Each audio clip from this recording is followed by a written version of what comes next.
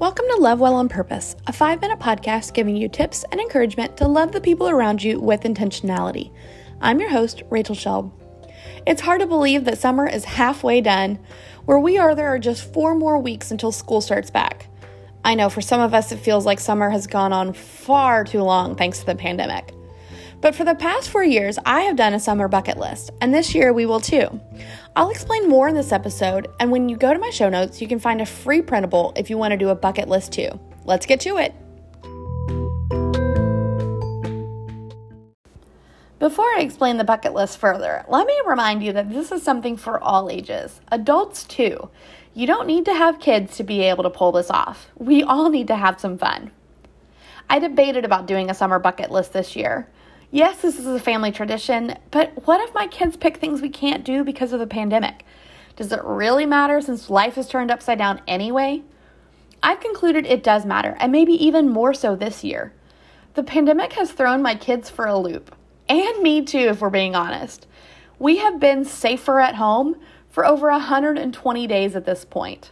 We need some normalcy. This will be our 5th year to do a summer bucket list. It started with my son when he had just turned 4. I was pregnant with my daughter and feeling very much like a sloth. I also had mom guilt for not being, quote, fun enough, whatever that means. With 3 weeks left in the summer, I asked Reed what were 3 things he wanted to do before the summer ended. He told me, and although I don't remember what he said the first year, it was all very doable. I was relieved, and so I scribbled it on paper and we did 1 thing a week until summer was done. Several years ago, one of the things my son put down was to go to IKEA. I was super confused until I realized he thought that it was just so cool that he could play on the playground in the daycare space while I left him to shop. It was a win for us both.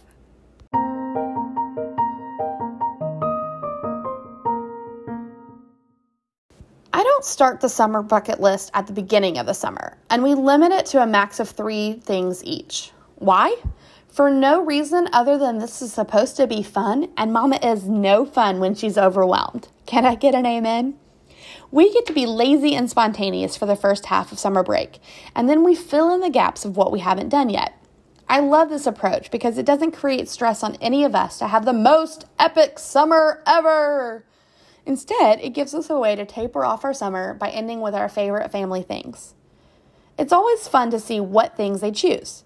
It could be a water balloon fight, spending the night at their grandparents', or eating cinnamon rolls.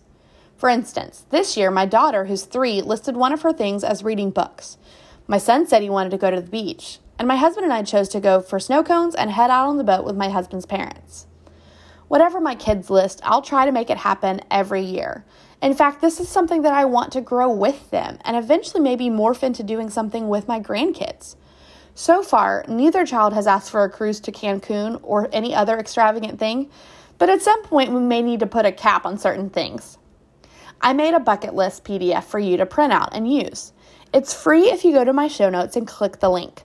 You can also find it in my shop at rachelshelb.com/shop. If you decide to do this bucket list, I'd love to know. DM me on Instagram or comment on my show notes page and let me know what your summer bucket list is looking like.